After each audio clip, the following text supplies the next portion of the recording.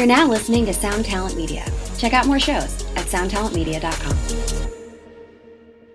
Hey, what's up, Vox and Hops heads? I'm Matt, the vocalist of Cryptopsy, and you're listening to my podcast, Vox and Hops, brought to you by Sound Talent Media, where I sit down with my fellow metal musicians to talk about their lives, music, and craft beer. Hope you guys had a wonderful weekend. I hope you guys had a wonderful holiday season. I am stoked to be back. This episode is brought to you by Heavy Montreal. Heavy Montreal is one of Montreal's premier metal promoters. Not only do they put on a bunch of sick shows all year long when there isn't a global pandemic, but they also put on one of North America's best metal festivals. And trust me when I say this, it's the absolute truth, because I have played just about every metal festival out there, and Heavy Montreal is up there with the best of them. I'm super stoked to have Heavy Montreal behind the Vox and Hops podcast. On today's episode, I am with James Monteith of Tesseract. Here it is. This is Vox and Hops, episode number 218. I warn you, what you are about to hear is very disturbing indeed. Hey, what's up, everybody? Today I'm with James Monteith of Tesseract, and I am super stoked to be with you because you are a very cool metal and craft beer person, and surprises me that I haven't had you on the podcast sooner because you're a very perfect guest. So let's start with a very simple yet complex question. How have you been coping with 2020? Well, it's been, to be fair, I think that it's been bearable for me, kind of more so than many. I was really lucky that in terms of the band, we were going to have a very quiet year this year anyway. So it hasn't really affected what we're doing all that much. And I've been lucky that I've been able to still do my job and that sort of thing. So in a way, I count myself really lucky that, I mean, obviously this year sucks, as it sucks for everybody. But I feel like, it sucked less for me than other people that had a really terrible time. Like, talking to some people I know that, road crew people who are like basically just scraping by doing whatever they can to survive. I mean, my heart goes out to basically everybody in the events industry, and that's those sort of worlds who basically been totally screwed by this year. So yeah, I count myself lucky. So yeah, I've been relatively, compared to the rest of the world, doing okay. Thank you. Absolutely. And how about you? I'm hustling along, just pushing along. Likewise with Cryptopsy, we were in a writing process year, so we had very minimal gigs canceled. Actually, only one, to be honest. So we were very lucky in that aspect of everything, and it's given us some time to write, which we needed. So that's going well. And the podcast, I've had a chance to chat with a bunch of people such as yourself, where I love to sit down with my metal friends and talk about their life, metal, and craft beer. So what beer do you have on your side there, James, that we're going to virtually share today? Oh, well, right now I'm drinking Faith by Northern Monk, which is a UK brewery based up in Leeds, and it's a hazy pale ale, which Beautiful. is, I guess, a British version of a New England style beer, I guess. Have they tackled it yet? Do they got it down? Yeah, this is really good. It's really delicious. I'm a big fan of this one. Very cool. I have two beers here, and I'm going to let you choose which beer I'm going to drink. I have, first up, the Vox and Overhops, which is the Vox and Hops collaborative brew with Overhop Canada. It is a double dry hop New England IPA with Vic Secret, Enigma, and Citra hops, 7% ABV. This is option A. And option B is the brand new Cryptopsy, the Cryptopsy collab with Kanawake Brewing Company. This is Pilsner Supremacy, a New World Pilsner. It's a crispy boy that's been double dry hop with Mosaic hops. So which one should I drink today? Well, I think you have to go for the Cryptopsy. Beautiful. I think that sounds delicious. It's really very cool. And from having spoken to Drew, their brewer, who I've had on the podcast before, he might just keep doing it. So that makes me, I'm going to switch up hats because I'm switching the beers. I wasn't sure. I'm always prepared. I love when breweries send me hats. So I'm going to crack this Cryptopsy, and I want you to tell me about your very first brew. Do you remember the first beer that you ever drank? Yeah, I mean, it's not going to be classy. It's going to be... to be honest, I think the first beer that I have an actual memory of, probably when I was like sort of a teenager or late teenager, was probably drinking bitter, which is a traditional British beer. which is served at cellar temperature. Well, all traditional British ales are served at cellar temperature. I say room temperature normally, but then it's occurred to me that people in warmer countries, actually maybe not in Canada, but other warmer countries, they go, "Oh, gross."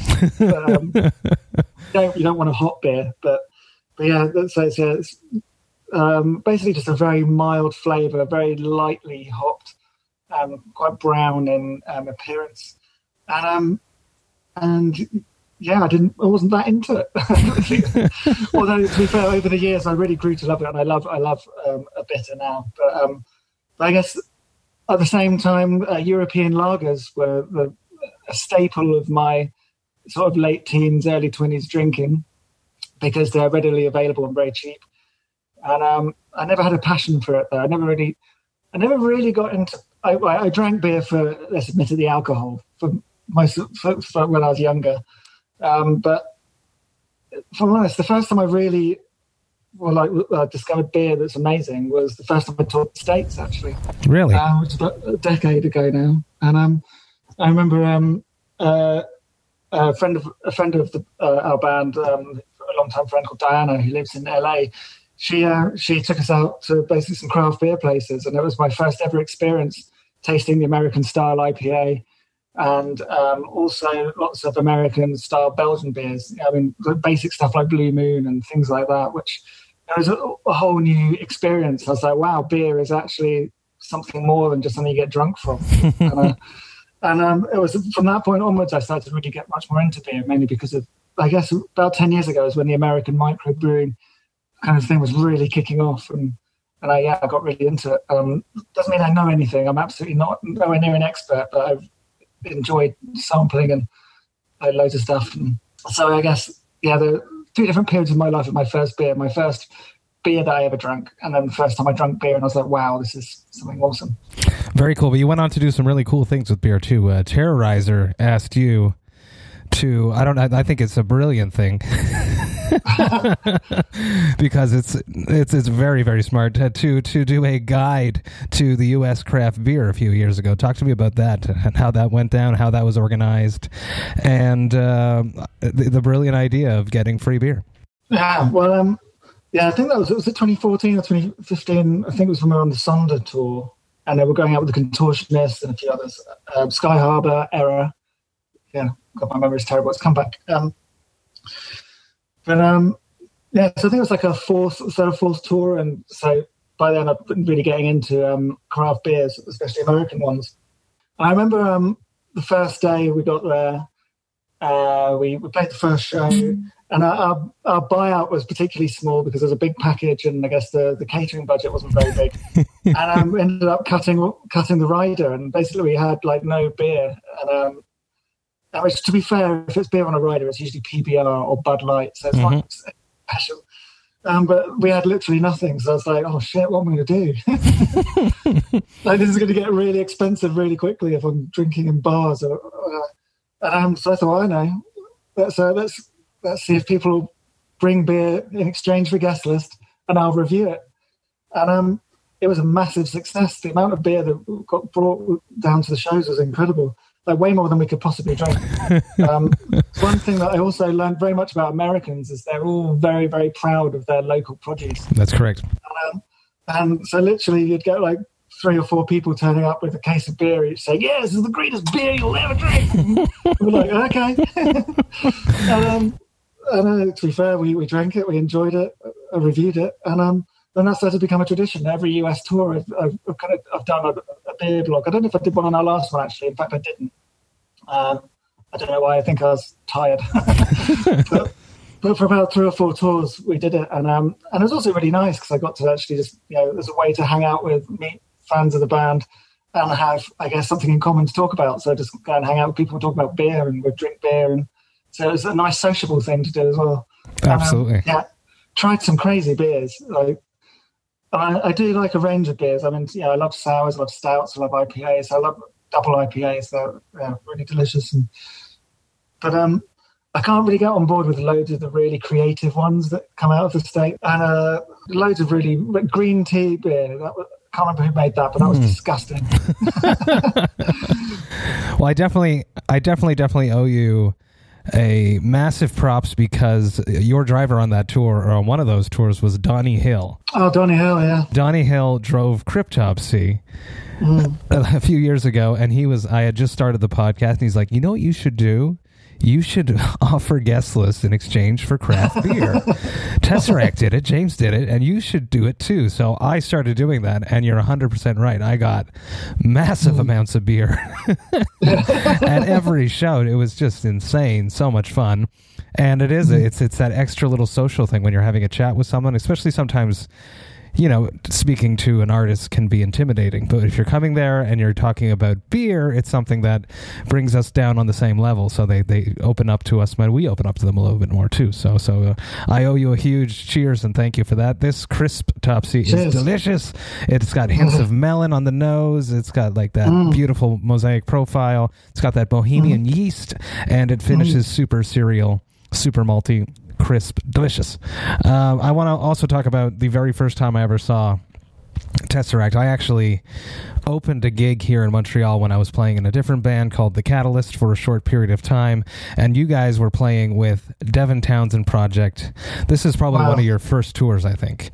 That was the very, very first tour. That was 2010. Really? Exactly. Yeah. November 2010, exactly. Yeah, first US, Canada. Cafe Campus, I remember that. Exactly, upstairs, the small room. And I remember watching you guys take the stage that night, and I was like, who is this fucking band? And I went home, and I immediately just downloaded, you had only had the EP out at the time. Yeah. Immediately hooked. I've listened to it countless times since then, so it's very, very cool to be with you. And let's talk a little bit about Montreal. Subsequently, you guys have come through a bunch of times. What is your experience playing Montreal? It's always good. Like, the crowd's always like really crazy enthusiastic. Like, culturally, it's obviously very, very interesting as well, because obviously it's very French, which, to be honest, it's quite funny because when you tour the States and Canada together, quite often a lot of the States is very samey. Sorry, America, I don't mean to be mean, but, you know, like, when you travel around Europe, you know, you're in Italy one day, then you're in Spain, then you're in France, then you're in Germany, and basically different language, different cultures and everything. But when you tour the States, it is, you know, everyone speaks English. Obviously each state is kind of different, but it's not like different countries. Whereas when you go to Montreal, it's almost like going to, if you go from Toronto to Montreal, it is like you're going to a different country. Like, everything's different. The architecture's different. The people look different. The vibe is different, and it's exciting. I remember every time we go there, it's really, really an exciting place. And actually, my first ever real memory was the guys in Devin Townsend, when we went to Montreal, basically, they took us for poutine. Of course they did. Did you make the mistake? Did you eat it before the show? I didn't. No, we went afterwards. That's always the right decision. A lot of musicians go in there and they hammer out a poutine before their gig, and then they just suffer the whole show. Yeah. No, it's a good post 5 beers snack. Exactly. Well, I remember one of the last times I was there, we went to a place that did posh poutines. It was almost like gourmet poutine. Yeah. Which was an interesting experience, but yeah, love it. It's great. It's amazing. Let's dance into music a little bit. Let's talk about the soundtrack of your youth. When you were growing up in your parents' or guardians' house, what music was playing when you were not in control? What music did your parents or guardians listen to? I think generally they listen to kind of like a lot of 60s and 70s music. I guess like Stones, the Beatles, that kind of stuff. My dad was quite a blues head, so he listened to a lot of things like B.B. King and Chuck Berry was obviously one of his favourites, and still alive. So present tense, not past tense. Stuff like George Thorogood and the Destroyers, like lots of very heavy guitar, heavy blues music, I guess, was kind of one of my dad's things. He was also into kind of a lot of like Cajun and sort of like quite a diverse mix of, I guess, world folk music.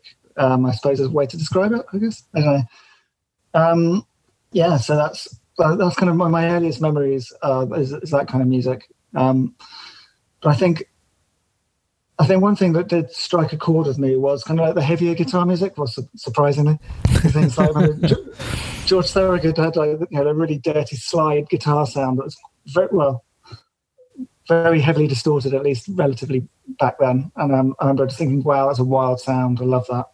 And I guess indirectly that sort of thing kind of, I guess, set me on my path to discovering heavy rock music when I got older. Yeah. What would have been that first band that was your first love? It's kind of a difficult one. I mean, my first musical love was probably Michael Jackson. Don't know if you're allowed to say that anymore. Yeah. But when I was 8 years old, I remember I got the Bad album and it blew my mind. And then when I was sort of more like 10, 11, I got into The Prodigy. Yeah. And quite a lot of things like The Orb and SL2 and like lots of like the early 90s kind of rave and electronic music. I really got into that for a brief period. But it was, but then I think when I was about 12, 13, I heard Guns N' Roses. And then that basically got me right back into the guitar again. Mm-hmm. And the Use Your Illusion albums, and then worked my way back. And I was like a diehard, like 12, 13-year-old fan. I loved Guns N' Roses. You know, knew virtually every song inside out. Well, to sing, I couldn't play it back then. And then, I guess from that, I guess I discovered Metallica. Then basically became obsessed with them. Bought all the records from the Black Album back. Then I remember Load came out, and I was a bit brokenhearted. Where's my band? Yeah. And then I guess obviously from Metallica, then that set me off on the whole metal path. So obviously discovered Megadeth, Slayer, Pantera, all bands in that world. Then the new metal revolution kicked in, and I loved that. Yeah, I loved Korn, Deftones. Then I discovered Dream Theater when I was sort of a bit older, and then that's when I got into prog. And then I guess it all snowballed from there, really.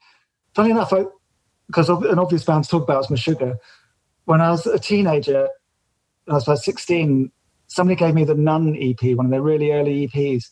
And I remember listening to it and not quite getting it.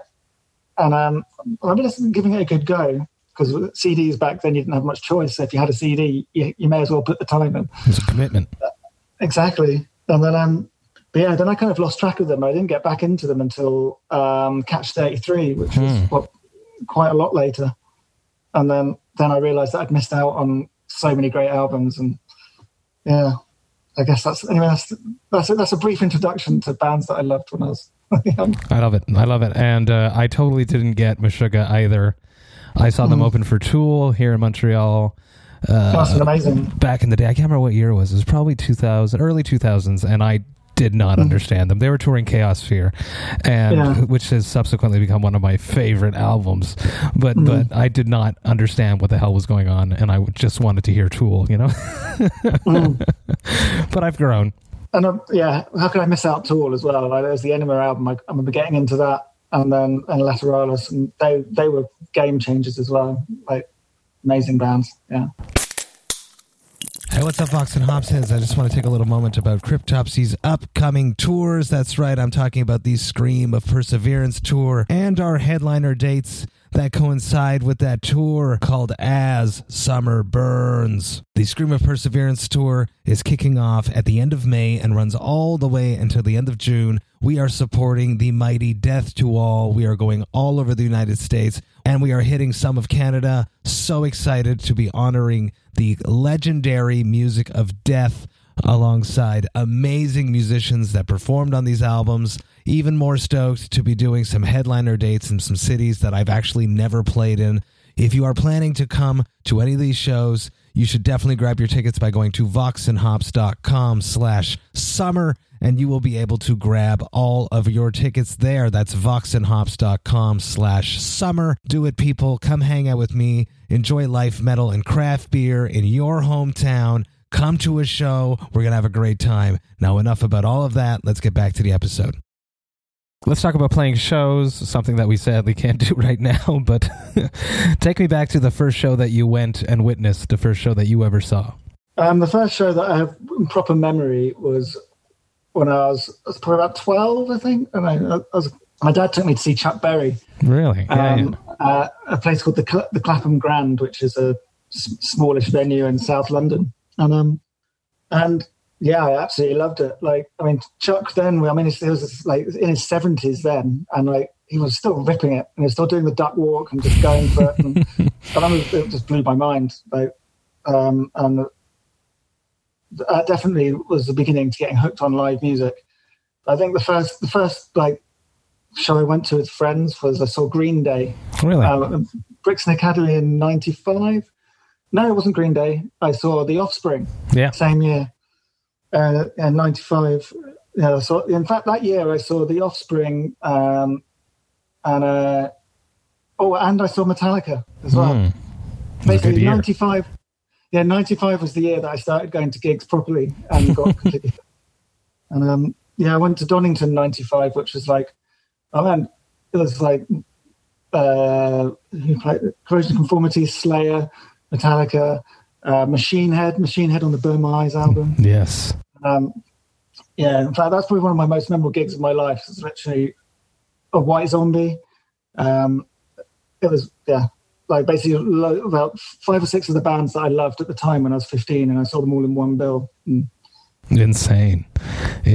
How about your very first time on stage? Do you remember that? Yes, I think definitely a school concert. Can't remember which came first, but there were 2 in particular I remember. There was one where I played in like a funk and blues band, which was kind of good fun. And then there was one where me and a few mates tried to play some Metallica covers at a school concert, and we sucked so badly. Like, we were terrible. And I remember we played For Whom the Bell Tolls, Enter Sandman, and Nothing Else Matters. And yeah, it was terrible. And I remember we played and we sucked. And then we were really, really upset afterwards. And yeah, we went off. I think we were about 15 at the time. And we packed up our equipment and went off and drank a beer each, because that's what we could handle at 15, to drown our sorrows. And then we promised we'd practice and get better. I don't know if that band didn't get any better. Oh boy. Let's talk about how you've been filling the void. I'm lucky that I have the podcast, something that I can do while the whole entertainment industry crumbles and we can't tour, we can't get out there, we can't get that feeling, that amazing hair on the arm raising experience of performing and connecting with an audience. I know that you're very, very busy with your being a publicist. You have your Hold Tight PR company. Is that how you've been filling the void? Yeah, I mean, I guess that's been ticking along as it would do normally. I mean, I guess when all this kicked off, one worry was that the work would dry up there, but in fact, it's been kind of the opposite, because bands have got nothing else to do other than release music now. So there's been, in fact, for the second half of 2020, I think it's probably one of the biggest years or biggest periods for releases ever. Like not just for us, but for across the board. So many releases came out. So yeah, I've been keeping busy with that. But also Tesseract's been kind of busy behind the scenes. We've just recorded a live stream, which we're going to put out next Saturday, which when this goes out will have gone out. So. Exactly. Yes, we're talking about this in the past tense, but. Past tense, yeah. So portals. We did a live stream. Portals. Yeah. And I don't know how honest some bands are with this stuff, but we've been straight up and said we've recorded it and we're going to put it out. Good for you guys. No, yeah. Because I would just freak out with the technical issues. If anything goes wrong, I would feel horrible. People having paid, and it would just drive me crazy. Yeah, exactly. There's the basic technical issues of making sure the stream actually functions properly. But then there's also, we've basically gone for a pretty elaborate light show. We've got like a laser show. Very cool. There's a screen at the back, and there are like cinematic elements brought in as well. Like there's some actors, and like it's basically almost like a gig movie kind of thing. So yeah, there'd been no way we could have pulled it off actually live. But we did perform live. Although I say we performed live 3 times. So I'm sure, well, actually, I probably shouldn't say this. I'm sure we took the best takes.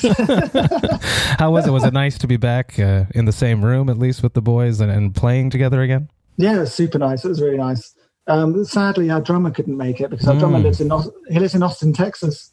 So that's true. Yeah, the drummer of Monuments. Yeah, so the drummer of Monuments filled in, and Mike, and he absolutely nailed it. Like, I'm amazed he learned nearly 2 hours of music in a month. Like, he's crazy kid. That's awesome. But so that's taken up some of our time. We've also been slowly chipping away at a new record as well. Awesome. Yes, I definitely wanted to talk about the live stream and name portals and doing something different, like with the cinematic aspects you guys have added to it. It has to be something special if you're going to do something like this now. You can't just play in a room anymore. Behemoth nailed it. They did such a sick live stream. Yeah. I'm sure your guys is going to be great as well. Was great. This is complicated to talk about. I knew it was going to be like this. But to take me to the whole creation of this, what you guys put into it, what your mindset was when creating a live stream, and why you waited until now to do it. Well, I guess I'll answer the last one first. I guess we waited this long because I guess we never really intended to do it, I suppose. It was, when the pandemic kicked off and everyone was putting out live streams, so we're like, we're still going to have a quiet year this year. Let's see what happens. And then as this has just gone on and on and on, and loads of bands have done it, we've thought, well, actually, maybe this is something we should do, not only as a potential slight revenue stream, but also just to do something cool. Why don't we try and do something really wacky and crazy and that's not just trying to recreate a gig in someone's living room. Mm-hmm. And Amos, the bassist, has been the real driver on this. He was kind of the producer for the project and like co-director, and so he basically pulled the whole thing together. But basically, what it is, it's a concert that's broken up into 5 kind of acts. So various songs are grouped together to basically tell a story, and the story basically goes through lots of the it kind of hints at lots of the concepts from the record, and it basically draws from those, and but it's also quite abstract as well. It's not like an obvious narrative. Mm-hmm. But if anyone's geeky enough to have looked into what the album concepts are all about, they should click with them and they'll get it, and if not, then people might just enjoy this kind of surreal journey that this particular character takes through it. And how that ties into the album, it's come out pretty well, I think. I hope so. I hope people like it. Maybe they did like it. We don't know. I'm sure they're going to love it. I wanted to talk a little bit about djent, the genre, you guys being packaged into that. I'm not necessarily on board with that. I think you guys are more than just a djent band. What is your opinion on this, the djent style, and the multitude of bands that have, basically stemmed from their love of Meshuggah? Yeah, well, it's quite funny you mention this, actually, because obviously this is an ongoing conversation that we end up having. I dipped into a djent 2020 playlist the other day just because at work somebody was talking about it. And I only knew like 2 of the bands. There are like hundreds of bands in there that I didn't even know about. And considering I work in the industry, I was kind of disappointed in myself. I was like, well, who the hell are all these bands? But yeah, it's an interesting one. It's like, I guess we were a band before that word was popularized. And I remember, basically, it's very clever marketing from Periphery. They kind of really popularized it and got everyone talking about it. And hats off to them. They've been really smart and they've done it in a really fun way as well. Like, they're a very fun band, very fun characters. And they basically kind of created this, I say genre. It's kind of, I suppose it kind of is. Lots of bands do sound quite similar, but it's I think what they have created is a kind of a community of like loads of bands, at least from like the first wave that we were part of. There's us, Monuments, Periphery, and Chimp Spanner, and then Sky Harbor, and all these bands. Like we've kind of all been sort of lumped together, but I guess we also kind of knew each other from chatting online anyway, and it's just kind of a nice umbrella term for like that early community. But now, obviously, as I've discovered, I was aware there are more bands, and there are more bands, but there are a silly amount now. It's something that's spawned into something much, much bigger, and I guess that's kind of cool. It's really nice to have been a part of that. I think, obviously, Meshuggah are completely to blame for all of this. But I agree. Is there moments where you go and you listen to these tracks and you're like, damn it, they stole that idea. I could have done that. There goes that next song. Let's talk about a Tesseract craft beer. Have you guys made one? I stumbled across one from Grimm called Tesseract. Is that actually your collab, or is it just a brew called Tesseract? No, it's just a brew called Tesseract, although I think it's made with Polaris hops, actually, which I think is a weird coincidence. Have you ever thought of doing a collab brew for Tesseract? Funny enough, well, yeah, we've talked about it. The biggest problem is nobody in the band can decide what, because I'm kind of like a beer slut. I drink it all. I'm a fan of every kind of beer, apart from, I'm not a fan of beer with bacon in it and things like that. Weird adjuncts, yeah. Yeah, but so I'll go along with everything. But like I know like Moss is very into kind of sort of Belgian style beers like triples and quads and kind of those heavy beers. Ackle really loves kind of red ales and things. And Dan is a big fan of basically traditional British ales like the traditional IPA and bitters and that kind of thing. And Jay, I think, because he's in the States, has become very accustomed to lots of IPA. And basically, we can't, between us, really decide what kind of beer we would have. But I guess we're going to have to, because we're actually talking to, funny enough, Northern Monk. Really? That's very the reason cool. why I'm doing this, about doing a beer. So hopefully we'll have a beer at some point, maybe next year. But I can't tell you what it is because we can't decide between us. Well, that's a good problem to have. You could do a whole mix case. The Tesseract. That's how you do it for us. The Tesseract pack. I love it. I think it's a good idea. I think what would be quite nice is, I don't know, nobody's really done like a Belgian sour, like a Gers kind of beer. I think that would be quite good, but I don't know how easy that is to do because other than like the traditional Belgian ones, I've never really been that impressed by more modern breweries' attempts at them. But then I'm not an expert. I'm just you enjoy it. You enjoy them. And let's wrap this up with one last question. It probably never happens to you, even though you do enjoy brews. You seem to be very put together and you know your limits, but every once in a while it happens to everyone. What is your hangover cure? Oh dear. To be fair, I guess I don't really have a hangover cure, but I have like a pre-hangover management. So if I'm drinking a lot, I try to maintain matching it with water. I don't always do this. We always seem to have good intentions to do that. But actually, one of the most effective thing is that there's in fact, I learned this off somebody on the road in the States. May have even been Donny Hill, actually. But there's this stuff called Pedialyte that you get over the counter in the States. It's like an electrolyte booster thing. Have a good chug of that before you go to bed. Then in the morning, have some of that. And then make sure you eat some breakfast that soaks it up. That kind of works. But yeah, I don't know. Generally, I don't think there is any real cure for a hangover. I think when you're hungover, it's your punishment. Deal with it. Get on with the day. Suck it up. I love it. James, thank you so much for taking the time talking to me about your life, music, and craft beer.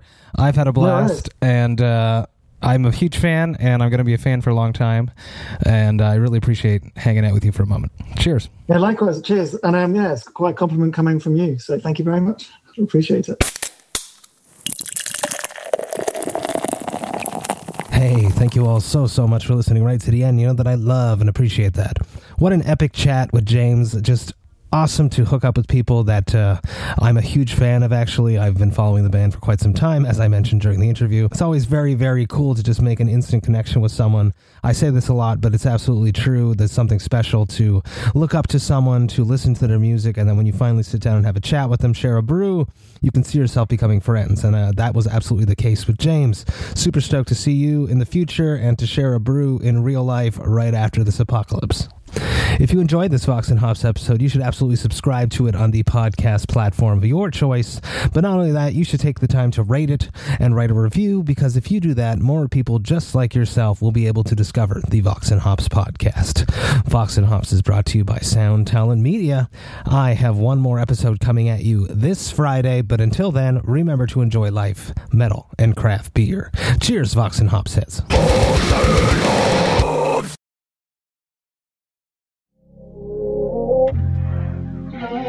This is the story of Whitney Houston. This is the story of Kurt Cobain. Of George Michael, of Otis Redding, of Amy Winehouse, of Michael Hutchence, Bob Marley. This is the story of Prince. It's a new podcast series about how they died, why they died, and why we're still talking about them so long after.